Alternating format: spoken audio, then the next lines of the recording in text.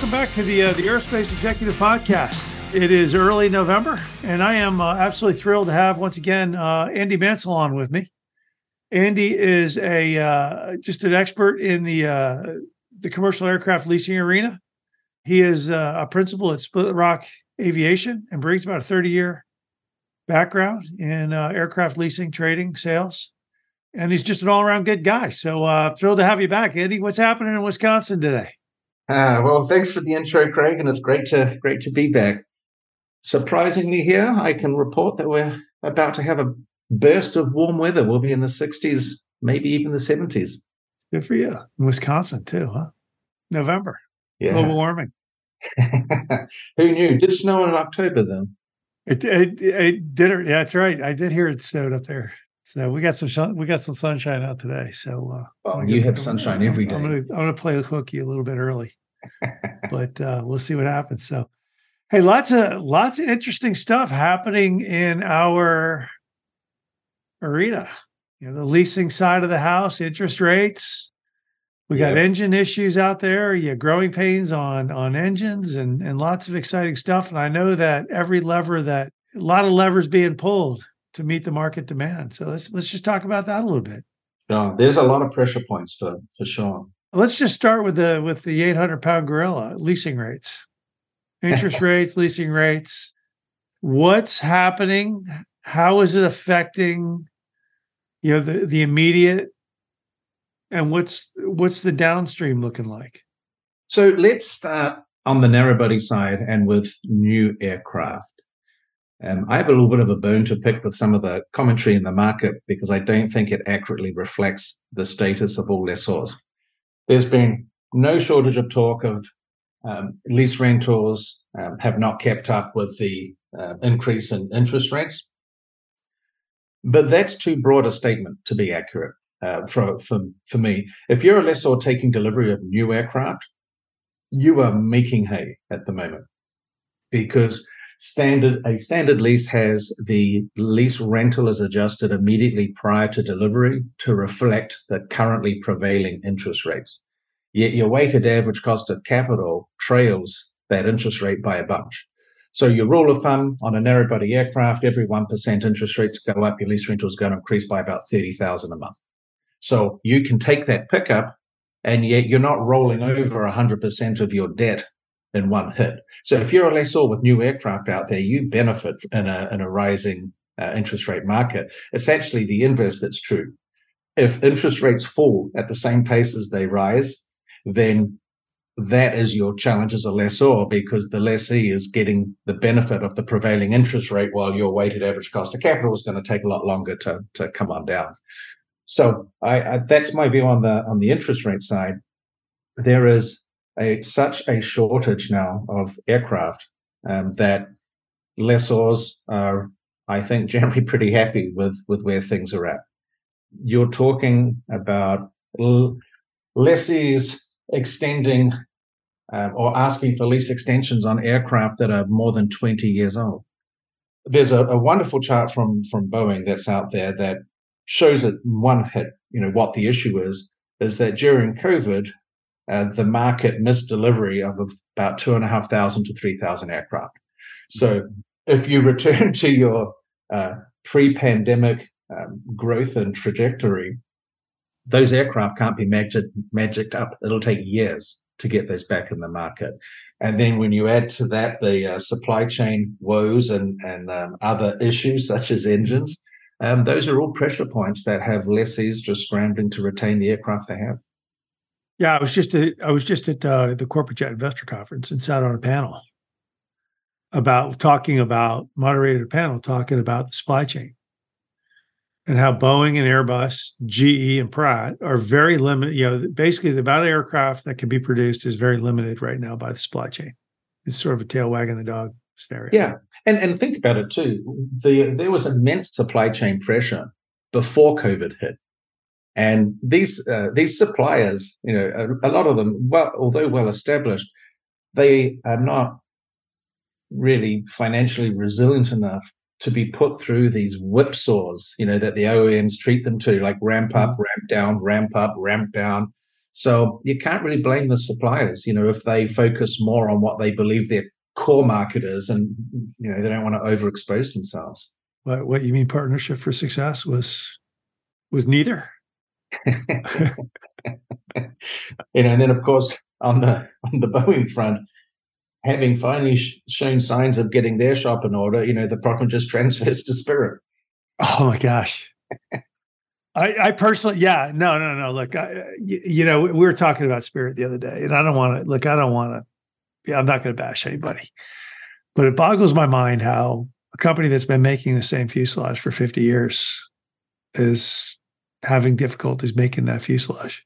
Yeah, well, same company, different workforce, right? They lost a lot of the experienced folk. That's exactly it, bingo. And that's exactly what somebody said was it's all about, once again, one more issue we all need to talk about is workforce development and skills. I mean, I know that's definitely added to Boeing's woes on the supply chain. Well, and as we know in our industry, there's no such thing as an overnight fix. I mean, you can implement an overnight change, but it takes a long time for all of that to flow through. And having pushed a lot of experience out the door, to use the term again, you can't just magic it back up. And that's the whole thing. Talk about skilled trades, skilled CNC, machinists that understand how to assemble complex machines. It's a tough deal. It is what it is. Yeah, Spirit said. Do you think Spirit is now a takeover candidate? Stock dropped to 15. Tom Gentile got resigned, exited. New CEO search underway. Do you think Boeing takes it back, or do you think Carlyle or somebody else, private equity, sucks it back into the I think it would be smart for Boeing to take it back. In some respects, Boeing's a bit like old Marbell.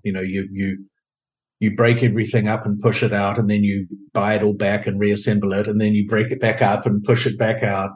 I think the idea of having your risk share partners, which was a Boeing instigated thing many years ago, I would say they could look back and at best the report card would be neutral, right? I mean, it hasn't worked out great, pushing everything out of the house. Yeah, no, I agree with you there. So go back. World economy is a little bit in state of flux right now. We Ukraine, a lot of airplanes came out of service with Russia. Yeah. You've got Middle East turmoil now. World financial. China's suffering a little bit from deflationary pressure. How will all this affect the new aircraft market, in your opinion? Heck of a question. When you put all of the pressure points in, the focus was initially on interest rates. Yep. Has since moved on to the M2 money supply. A lot of economists focus on the fragility of the economy when you have the size reduction we have in the M2 supply. Then you have the supply chain issues we've talked about, the lack of delivery of new aircraft, so that's leading to demand. I sort of boil it all the way down to, at some point, when you look at the three big pressure points that airlines are feeling, which is interest rates, fuel, and again, we haven't heard this for a long time, labor costs are now a big one again. Oh, yeah. You would think that the via yield management, this is going to force at some point a drop off in consumer demand, like people just not wanting to pay up to fly. You've already seen it in the weak Q4 bookings, in the US. Interestingly, it has not shown up in Europe. I mean, Europe's doing great from a airline specific point of view. To take your point, you look around the world and it's not an even or equal application everywhere. China looks to be in trouble, when you look at their economy there, to the extent they're reporting on it as every time something negative happens, they just remove the statistic, right? Mm-hmm. But China travel was a big engine in Asia.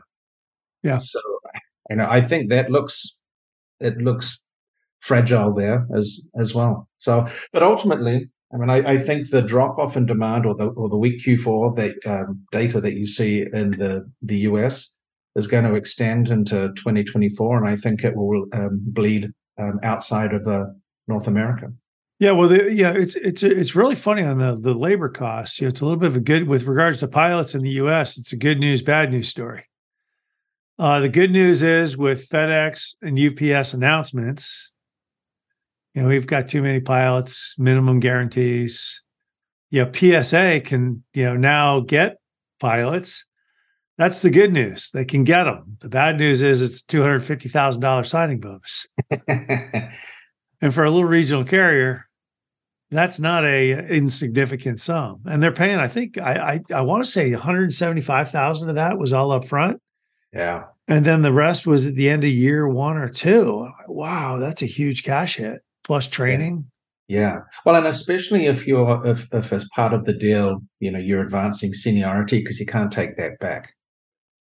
I do wonder, there's obviously been a bit of a shake-up at ATSG as well, which I think is reflective of what the freight industry is like at the moment. So I wonder if a surplus of pilots on the cargo side helps ease the pressure on the commercial pack side. I think it will. I mean, cargo across the board is down. I mean, you think about it, just shipping in general, Maersk, horrible earnings, FedEx, UPS, pilots, Amerijet, I think is, I've heard through the grapevine, Amerijet is, got a little too much capacity. Amazon, the same thing. Yeah. So, freight's down, trucking, rail is down a little bit too. So ultimately, it's just a rebalance. I think it's a rebalancing. And ATSG just lost their CEO over it and has announced they're going to pump the brakes on 7.6 conversions. Yeah, I think the freighter market, the conversion market is, you could just see what was going into MRO and the big backlog. And like, wow, who's gonna absorb all this stuff? We spend a lot of time in the freighter space analyzing the market. On the wide body side, there is a sort of a defined market, a defined logical market for retirement of planes like DC-10s and 747s. And then you have the lack of quality feedstock left on the 7.6 front. On the narrow body side, the main market for narrow body freighters is Europe, which is, feedstock for when the big planes come in. And there hasn't been much of an emerging market elsewhere where you could say, look, e-commerce has fundamentally changed the shape of our market. Therefore, Asia needs 200 narrow-body freighters, or North America needs 200 freighters. And yet there are a lot of 737-800 conversions in the pipeline. And I really don't see where all of those will be going. Not only the 737-800s, but now you're seeing a lot of A321s, A320s, 321s. Company C-Cubed Aerospace has got their STC. They put a boatload of money into their STC to convert A320s and 321s. That's a really tough market because not that the planes won't be credible freighters, but existing freighter operators are not. You have to convert people to sell those. Or you have to be an operator who thinks there's an opportunity in that freight market to also do something. Mm-hmm. And that historically as a business plan tends to be financially stressful. Cargo market is just it's cyclical. It's frightening for a lot of people. I mean, it's, it's not an easy place to make money. No. I mean, that's just when you think about all the dynamics that go into it, pilot costs, fuel costs, insurance costs, cost of conversion, the lack of MRO availability in the United States right now. It's just it's a challenging. Look, it's not for the faint of heart. That's all I can say there. It's just not for the faint of heart. Apollo just bought Atlas, and if they'd waited a few months, would they gotten a better price? Let's put it. They'd probably like to take a mulligan on that one. Right? Yeah, that's the deal. Is it all looked really, really good? 12 months ago when they started doing the due diligence on it. But if they'd waited a few months and just had some patience with, would they be coming to the same conclusion? I don't know. I'm not in that deal, and I'm not looking at I'm not looking at the books or the IRR or anything like that. I just wonder. Yeah. It just shows you a little bit of it just shows you a little bit of the dynamics in the industry, though. Yeah. And so how things are shaking out. What else is really interesting out there to me, Greg, is that you look at the general market sentiment, which is like you might not get to call it a recession, or it's going to be there's a lot of the R word talk out there of how does the economy land. Airlines talk that supply chain issues, interest rates, fuel, etc. And yet Airbus and Boeing have huge backlogs. So from their perspective, if you consider this, 20 years ago, if you as a manufacturer had a 2.5 to 3 year backlog, you'd say that your backlog was full. And now today, if you wanted a narrow body aircraft, certainly A320, you're probably looking at 2030 or beyond. Yep. So if you use a historical measure as your guide, even if it gets pretty tough out there, the OEMs could probably halve their backlogs and it wouldn't change their production for the next few years. That's a very good point. I mean, look, the game, you got a pure oligopoly. You either get a Max or you get an A320 or 321. You either get a LEAP 1A or 1B engine or the Pratt geared turbofan. Your choices are limited. And now your choices are now limited to, do I stick to the 737-800 or the A320, CEO classic engine option and run it as long as I can? Or do I just do I just look out to, next 7 years and say, all right, I'll put some deposits down and speculate on some airplanes and just see where we go, at least get it in the queue, right? Yeah. I mean, certainly enough people have done that. It's a tough one because time is not your friend and escalation is never kind on a deal. And we're going to be obviously we're in a higher inflationary environment. So what that price looks like in 7 years, I can tell you, I would not be making the order, and even keeping kit. I was talking to someone in the industry the other day, and they had an interesting point because we were talking about the GTF. There's 550 odd engines waiting to be overhauled. And they said, and then on top of that, there's a big AD out on the V2500. So right.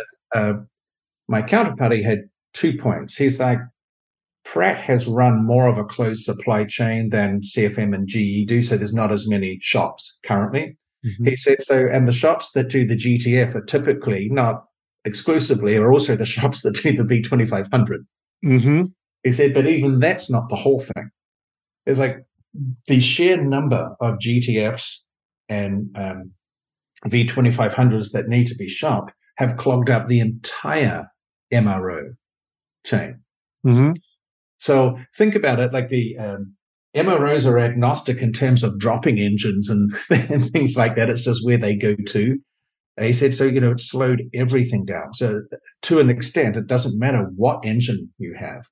You're going to experience longer turn times because of all of the engines that are clogging up availability of slots now.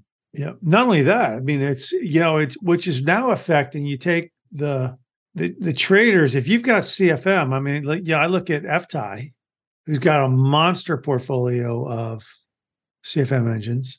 If you're looking at what they're doing compared to, people are telling me it's very hard to get a CFM engine now. If you want to go buy one, it's, they're looking at prices. They're like, we don't know how we make money on this. No, it's like everything. Is there a paradigm shift? Is this a temporary condition?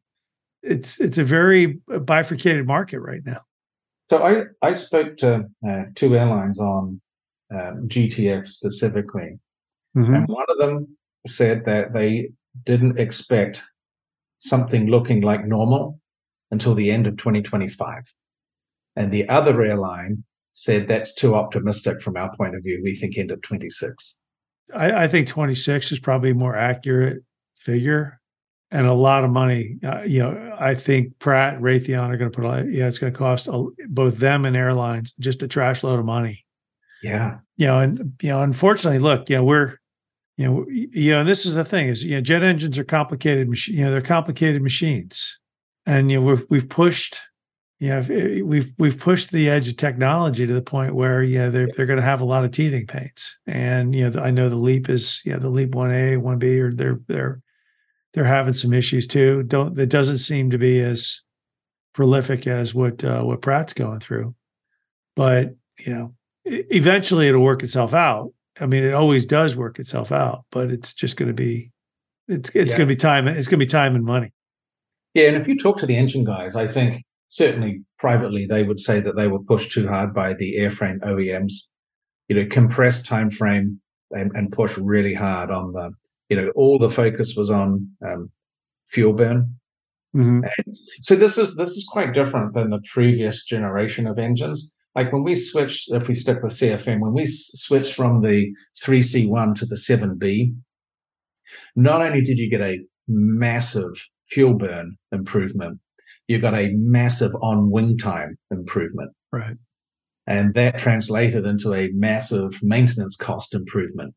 These new engines, 100% of the focus is on fuel burn, and these engines are more expensive to maintain, even if they are staying on wing for the forecast, originally forecast duration. So how does that play out? I mean, I guess the maintenance planners are now factoring in. Look, you've heard of CFMs, 7Bs, 5B, 7B staying on wing 30, 40,000 hours. Yeah. Well, if you're using one of those engines in a lower thrust application, back in my days at a lessor, we got 737-700s off 12-year leases where they hadn't had an engine shop, and from an operational parameter point of view, they were hitting the return conditions. It was remarkable. Those engines have been fabulous. I would say if you didn't have an order for new aircraft, given lead times, the technology challenge being experienced, I would have a hard time making the switch from current tech to new tech until everything's settled. Mm-hmm. We used to have a guy in when I was at Bombardier on the biz jet side of the house. He always wanted to be the first one to order an airplane, but his caveat was, I don't want anything before serial number 100. Yeah. Wow, that's probably smart too. I think for bigger players, the only optic of not ordering new planes is that you ticking your ESG box. Yeah, but I think that has more to do with the inability of industry participants to correctly measure what the contribution environmentally or sustainability wise is, how it should be measured, and what the contribution should look like, than it does anything else. How does all this play out? I mean, you've got a very chaotic market right now. Who wins? Who's challenged? What does the new normal start to look like? I mean, if I'm American Airlines and I'm just flying, 737-800, I'm flying, dash 737-800s with CFM engines, and I'm Southwest with a nice portfolio of those. Am I doing all I can to hang on to that, or am I comfortable continuing with my fleet plan? Well, if history would tell us that if airlines become challenged, CapEx is the first thing they're going to look at.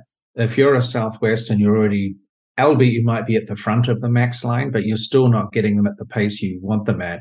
Ryanair, then if you read, has been making noises of being a dissatisfied customer with the delays because it's hindering their growth. I think you have a real good look at keeping the current tech fleet. Maybe if you're a Southwest, you just prune like your high cycle planes, once they start hitting that period where they have an increased maintenance burden, those ones I'd say sort of become self-selecting. But I think you look at CapEx and maybe pump the brakes. you're never going to have a better time than with the OEMs at the moment, because they have, they can't achieve everything they're supposed to be achieving contractually. So it's an easy time to move orders out to the right. But I think that's what we'll see. I think 2024 could be a bit of a mediocre or average year operationally for a lot of airlines. I think the market is too hard on the airlines. Like, you look at, how much money did Delta make in the third quarter? Like $1.5 billion or something like that, and their stock got pounded. Yeah, I would have thought $1.5 billion is quite a lot, but Southwest has been pounded. You've had some of the C-suite of within the big three airlines talking about how the low-cost model is broken because it's no longer low cost. I don't know if I'd buy that from the Southwest angle, because they have a very good network. It's not a cherry-picked sort of network. Mm-hmm. And I'm not sure if JetBlue would slap me for saying this, but I think they aren't really low cost. They're more of a value airline, especially with their Mint product and stuff like that. I know. I just think it could be one of those years where you see CapEx rising to the fore. Yeah, but to the low cost is not low cost. Look, for grins, I fly American pretty much exclusively. It's the easy button for me. But the other day I looked at Spirit. The fact of the matter was, Spirit to Florida for Myrtle Beach was no cheaper than than American. Yeah. Well, and the other thing here is that if you look at the demographic of who Spirit flies around the country and where they fly to. So if you want to paint it with a real broad brush, it's leisure travelers flying to, sunny spots. Right. And in a higher inflation sort of environment, and of course, inflation as a number can just look high, but of course it attacks different things way differently. The price of staples and food haven't gone up 7%; they've gone up 50% and 100%. So the first thing you're going to give up is your discretionary vacay. So I think someone like a Spirit is going to be significantly challenged, because it's not just the competitiveness of the fare; it's that your own customer base is being attacked by inflation. Yeah, I agree. Totally agree. What about the leasing companies? How's the health of the leasing companies holding up? AirCap, Air Lease, publicly traded, the publicly traded leasing companies. I know there's a lot of private equity in the space too. Yeah. I always, for the big guys and the established guys, I don't think there's anyone inside the top 10 that isn't investment grade rated, which has given it very easy access to the 144A unsecured bond market. It's going to take years for that cheap debt to roll off. I think one of the sort of sayings about the big leasing companies is that in bad years, they just make less money. It's not fact that they start losing money. Exactly. Now, the smaller guys, I think in a tougher market, they probably get the tailwind, if you like, of the supply chain woes. But I think the real question is, what's your relevance to the market? And if you're a small guy and you need to roll over debt, and you did deals at low 300s a month for new aircraft because you had a mismatched borrowing that came in at 5%, and now you're going to be at 8% or 9%. That is a very, very tough scenario to trade through. There were companies, if you take a company like Aircastle, they went private again. They've got strong parental support. So I think companies like that are just fine. But if you look outside of that, historically, guys in the midlife space, the guys who buy in onesies and twosies, that's probably going to be a tough proposition versus the guys that have scaled up in that space. So they can, as cliched as it sounds, if you can go when you're trading and offer a fleet solution, it's like, we'll buy those 10 planes. You're much better off than if you're the guy who's struggling to buy 1 or 2 planes because you can't finance them. Absolutely. Yeah, no, I hear you. Are you bullish? What's your view on the industry? We'll wrap it up here. I'm probably more bearish than bullish for 24. I don't think it necessarily knocks a lot of people over like you've seen in other crises. But I think you'll see consolidation on the lessor side from small portfolios. I don't see any Chapter 11s for any of the US airlines on the commercial passenger side, but I do see them having some pretty average years. Yeah, I think just the macroeconomics are proving that. Business flyers got to come back. The leisure flyer, it's got to be. Look, it cost me $1,500 to fly from Carolina to Las Vegas and back. And I was just looking at flights to Seattle. Depending on the days I left, coach return was $1,400.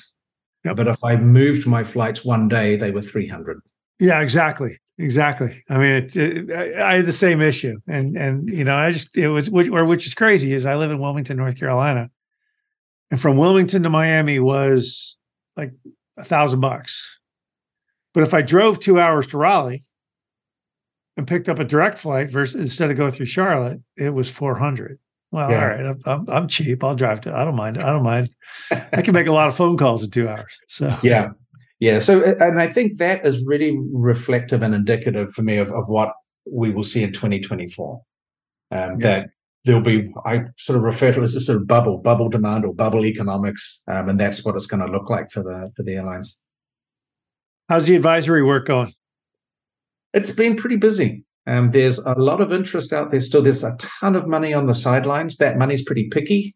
So when we're out there raising debt and equity for folks, when you can, it's not so much the level of interest, I think, Greg, as much as the timing of how investors want to deploy is the bigger issue than we like to be in the X space, new aircraft, midlife or end of life.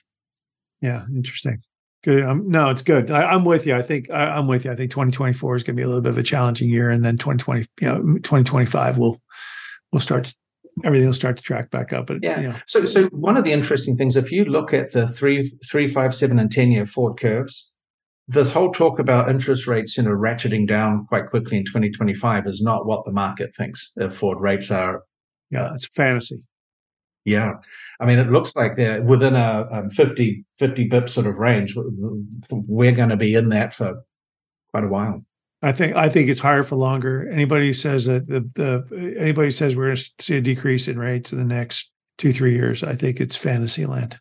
So yeah. And the other observation on the forward curve is currently anyway, and through to I think it's mid-24, there's not much of a spread difference between the tenors. So normally you see quite a wide spread, and it's not there at the moment. The bond market is telling you the reality that the Fed may be saying something different, but the bond market is telling you the truth, and that's kind of the way I always look at things. How do people get a hold of you, Andy?